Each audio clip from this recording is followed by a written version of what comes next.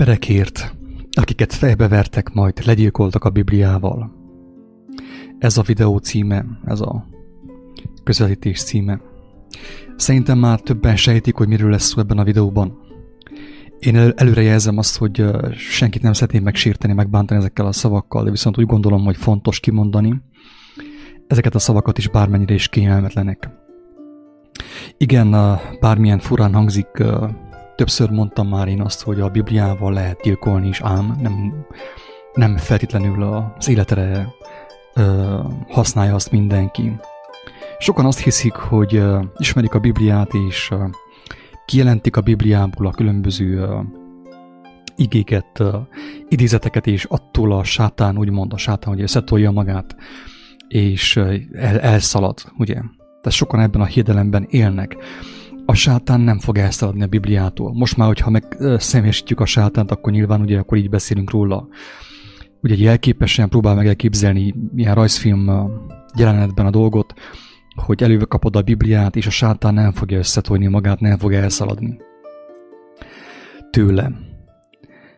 Miért mondom azt, hogy ő nem fog elszaladni a Bibliától? Maga a megtévesztés. Miért nem tolja össze magát a Bibliától? Miért nem fél a Bibliától a megtévesztés? Azért, drága barátom, kedves hallgató, mert a megtévesztés maga is használja a Bibliát. Az ő kezében is kiváló eszköz a Biblia. Érthető? Nagyon sok embert pont a Bibliával gyilkoltak le, Bibliával igáztak le, a Bibliával taszítottak rabikába. Tudjuk jó, hogy a legtöbb ilyen vallási szerveződés az arról szól, hogy a Bibliát felhasználják arra, hogy az embereket rabikába taszítsák vele. És pontosan az ellenkezője fog történni annak, amit Jézus mondott. Az emberek nem, hogy felszabadulnak tőle, megszabadulnak a megkötözöttségeiktől, a bűneiktől, a hazugságaiktól, hanem még nagyobb frusztrációba kerülnek, még megkötözöttebbekké válnak, mint amilyenek korábban voltak. Ezt a videót azoknak dedikálom főképp, akiket fejbe vertek, majd legyilkoltak a Bibliával. És én nagyon remélem azt, hogy a nézők között olyanok is vannak, akiket nem tudtak még teljesen legyilkolni, és egy néhányan meg fogják érteni azt, hogy miről van szó ebben az elmélkedésben. Folyamatosan figyelem itt az interneten, ugye a Facebookon, a világ hálójában, hogy mik történnek, nem csupán a Biblia nevében nyilván, hanem a törvény nevében, a politika nevében, a különböző izmusok nevében az emberek gyilkolják egymást. És mint mondtam, erre a célra kiválóan alkalmas a Biblia is, és fel is használjuk, nyugodtan talán fogalmazhatok egyes szám első személyben is, hogy én is elkövettem azt a hibát, hogy felhasználtam akár még a Bibliát is a gyilkosságra, a pszichikai gyilkosságra persze. Annélkül, hogy tudtam volna róla, úgyhogy ezen is én mindenkitől elnézést kérek, mert hát tévedte. Ez van. Az ember téved. Tehát minden hibát elkövettem, én vagyok a legnagyobb bűnös mindenben. Ami bűn van a világon, én vagyok mindenben a legnagyobb bűnös. Nem kell én másra mutogassak. Nem kell én magamon kívül keressem a bűnösöket, a gonosz embereket. Itt vagyok én itt a képernyő előtt, a kamera előtt, a mikrofon előtt. Tehát nem kell magamon kívül keressem a bűnös, gonosz embereket. Én is beleestem minden hibába, elkövettem minden hibát, amit el lehetett követni, szinte mindent. Ha éppen mindent nem is, de mindent, ami az utamba kerül, minden tévedésbe beleestem. Minden csapdába beleestem. Többek között abba is, hogy a Bibliát úgy használtam buzgóságomban, hogy azzal sokkal inkább gyilkoltam, mint sem, hogy életet adtam volna. Tudom, hogy én voltam abban a lelkületben, és remélhetőleg nem vagyok, és többé nem leszek sosem abban a lelkületben, hogy a Bibliát, mint kiváló eszközt, mint nagyon erős eszközt arra használjam, hogy az embertársaimat fejbeverjen velem, majd legyilkoljon velem. Úgy gondolom, hogy rengeteg eszköz van a Biblián kívül is, amivel lehet gyilkolni. Ezért, aki nagyon gyilkolni szeretne, szerintem fog találni bármilyen más eszközt a gyilkolásra, a gyilkosságra. Tehát nem kötelező a Bibliát arra használni. Egyébként, mint mondtam, kiválóan alkalmas gyilkolásra is a Biblia. És én akkor megmutatnék egy érdekes kis dolgot. Ebben a videóban a törvénykezéstől, ugye, amire nyilván a Bibliát használjuk fel mindannyian. Sokszor részesen vesszük, és azt hisszük, teljesen meg vagyunk győződve arról, hogy jót teszünk. jót teszünk, mert az Isten igéjét felhasználjuk, ugye, és azzal írtjuk a sátánt. Barátom, ne essél tévedésbe, mert nagyon sokan a Bibliával a kezükben hadonázva gyilkolják embertársaikat, és a Bibliát a legrosszabb dologra használják fel. Tehát ilyen értelemben az úgynevezett sátán is, a sátán kezében is kiváló eszköz a Biblia, mint látjuk a vallási mozgalmakban. Oké, most akkor én bemutatnék egy érdekes gondolatot. Azt látom, hogy hát többen küzdködnek ezzel a problémával, azzal, ugye, hogy vagy ők gyilkolnak, vagy ők vernek fejbe embereket a Bibliával, és gyilkolják őket, vagy pedig őket gyilkolják. Sajnos ez meg kell történjen, ezt nem tudjuk elkerülni. Na de, amire én rájöttem, az az, hogy legfőképp azon személyek esnek bele a törvénykező, a törvénnyel gyilkolni vágyó lelkületbe, akik gyermekkorukban sok bántalmat szereztek, sérelmeket szereztek, vagy pedig túl sok időt töltöttek egy olyan vallási felekezetben, amely a törvényt használta fel a hatalma építésére. Ez a felfedezésem, amit Isten kegyelméből kaptam. Mindenki vizsgálja meg, nem kell ezt nekem elhinni, egyből elfogadni, de nekem meggyőződésem, hogy főképp azok az emberek esnek abba a csapdába és maradnak benne abba a csapdába nagyon sokáig, hogy a Bibliát gyilkolásra használják, törvénykezésre használják, arra használják, hogy fejbe verjék vele embertársaikat, akik gyermekkorukban nagyon sok sérelmet szereztek, akár az iskolában, megaláztatás a szüleiktől, egy vallás által, különböző forrásokból. Ezek az emberek, ezek a sérült emberek a legalkalmasabbak arra, hogy a Bibliát gyilkolásra használják továbbra is.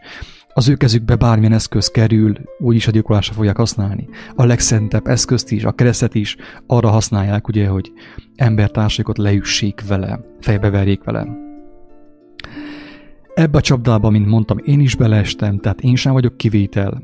Ezért együttérzésből mondom, amit mondok, szánalomból mondom, nem gonoszsággal, nem elmarasztalással mondom, nem kevésséggel mondom, nem büszkeséggel akarom mondani, amit mondok. Mert én is rengeteg hibába beleestem.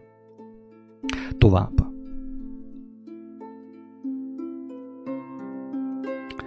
Mindannyian, akik a törvénnyel gyilkolni akarunk, sérültek vagyunk. Mindenki, te is barátom, én is, mindannyian. Akik a törvényt arra akarjuk használni, hogy csapdába csaljuk, törbe csaljuk azzal az embereket, meg megfenyegessük, meg lelkileg, vagy fizikailag, vagy pszichikailag zsaroljuk őket, mindannyian gyilkosok vagyunk.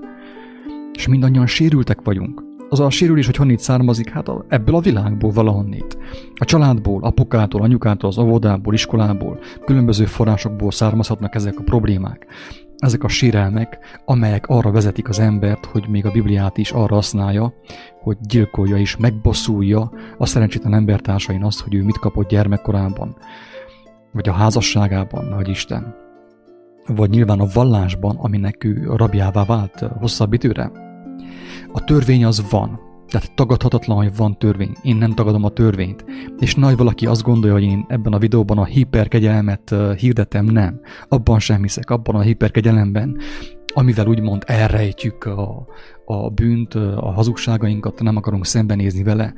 Azt mondjuk, hogy jaj, van óriási kegyelem, meg mit tudom én mi, és eszünk ágába sincs tényleg találkozni a saját gyarlóságunkkal, hazugságainkkal. Ekképp meg sem szabadulhatunk, teljesen nyilvánvaló ez. Tehát nehogy valaki azt gondolja, hogy én a hiperkegyelmet hirdetem ebben a videóban, ebben az elmékedésben. A törvény az van, teljesen nyilvánvaló, azt nem tudjuk elkerülni. A legtöbb tudatlan ember, mindenki, aki tudatlan, úgymond nem olyan értelemben tudatlan, hogy nem jár iskolába, hanem olyan értelemben, hogy nincsen neki Isten ismerete, nincsen neki élet ismerete. Azok az emberek mind bekerülnek a törvény alá, kivétel nélkül. Az összes ilyen ember, aki nem ismeri a törvényt, nem ismeri az életnek a rendjét, valamelyest, bekerül a törvénynek az átka alá. Mert ahogy Pál mondta, a törvény kegyelem nélkül átok. Tehát ezt fontos figyelembe vegyük, tudomásul vegyük, hogy a törvény kegyelem nélkül átok. Nem jó a kettőt különválasztani egymástól. Ha az ember különválasztja a kettőt egymástól, akkor beleesik valamelyik végletbe. És mindkét véglet ugyanannyira veszélyes, és ugyanannyira gyilkos. Tehát egyik sem különbözik a másiktól. A törvényes, a törvénykező lelkület nem jobb, és nem rosszabb, mint a hiperkegyelem lelkület.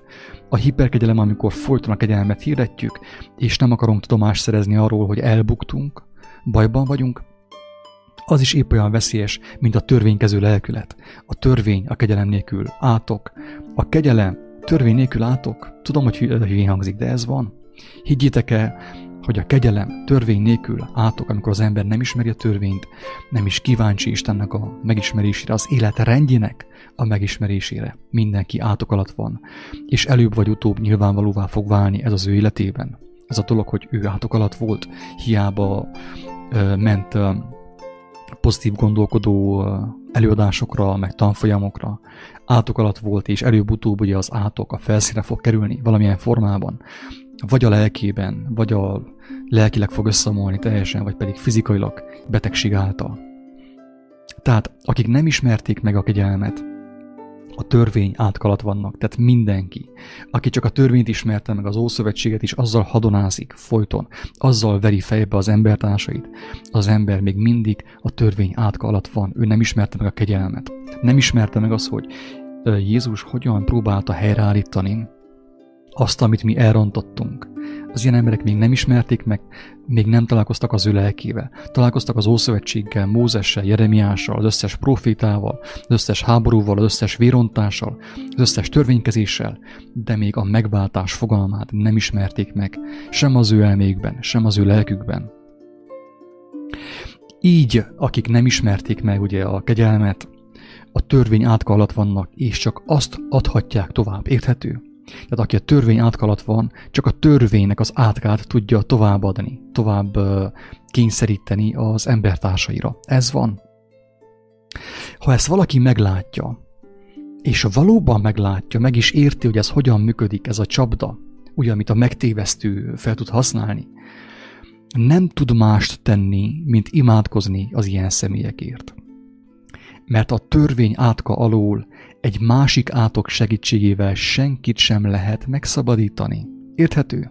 A törvény átka alól egy másik átok segítségével senkit sem lehet megszabadítani. Tehát sem gonyolódással, sem büszkeséggel, sem kevésséggel, sem visszapofázással, sem nagyképűséggel, semmilyen módon nem lehet senkit sem megszabadítani a törvény átka alól.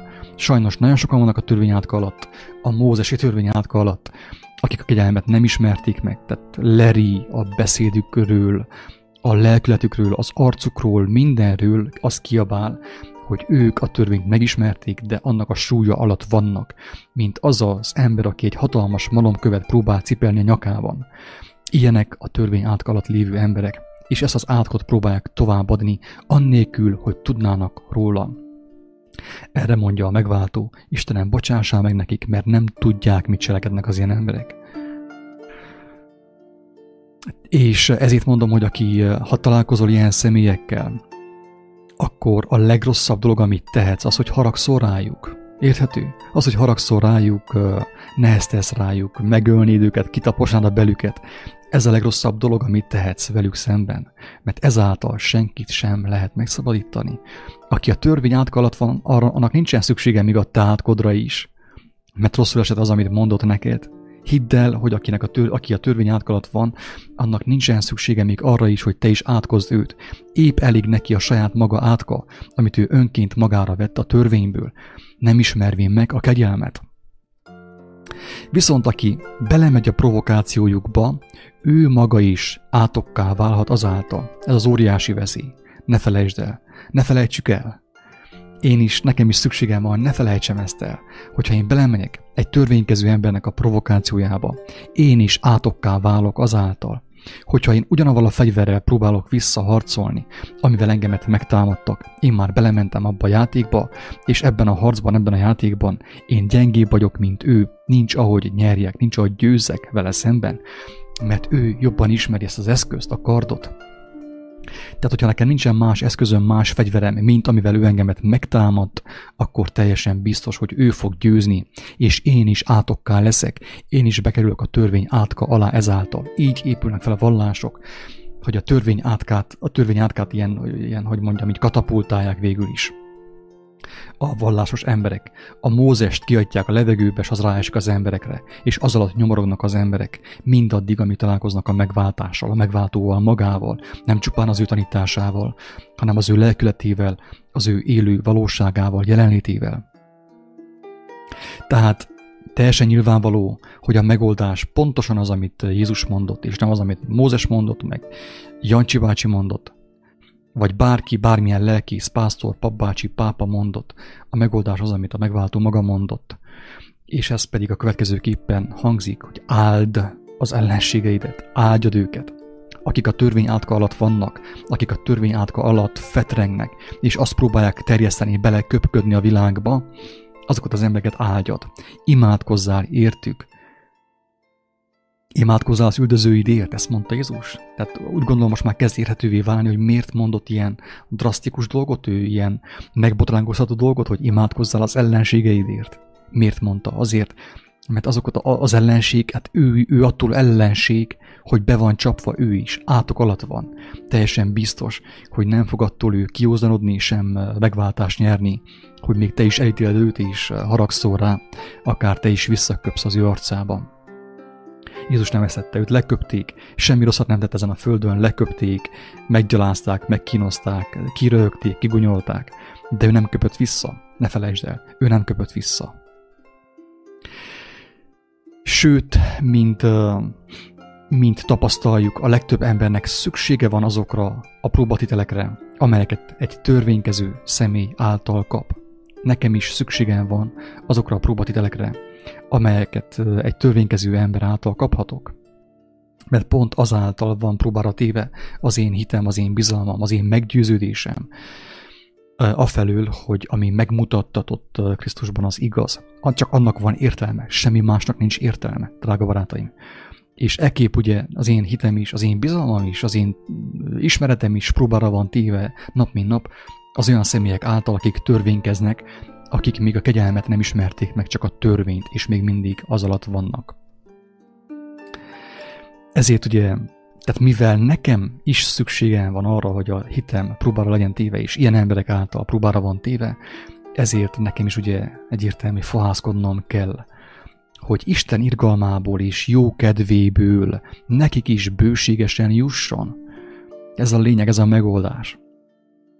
Hogy szeretettel gondolsz rájuk, hogyha már találkozol velük, akkor mindenképp szeretettel kell gondoljál rájuk, hogy, és imádkozzál értük, fohászkodjál értük, hogy Istennek az irgalmából és a jó kedvéből, amit te megtapasztaltál, hogyha megtapasztaltad, nekik is bőségesen jusson, mert csupán Istennek az irgalma, az ő kegyelme tudja őket is felszabadítani a törvény átka alól, amiben benne vannak, és amit hirdetnek a világban, és amivel támadják a világot, úgymond.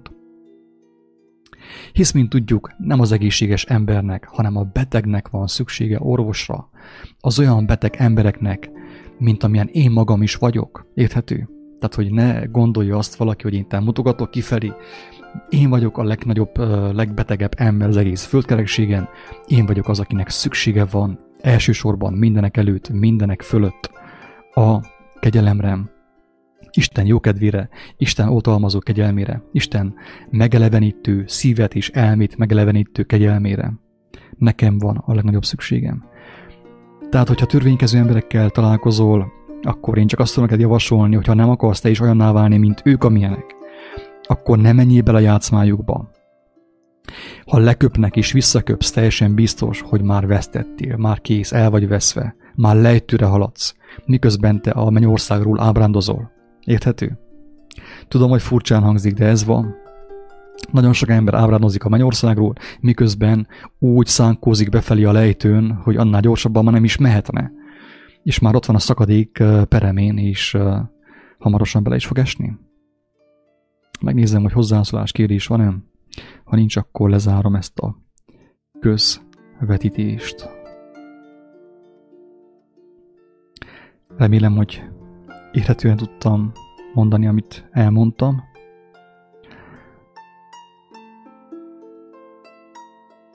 Akiket ugye fejbe vertek a Bibliával, és még érzik ezt a fájdalmat az ő fejükön, az ő életükön, ők nem tudnak más tenni, mint ezt a fejbeverést továbbadják.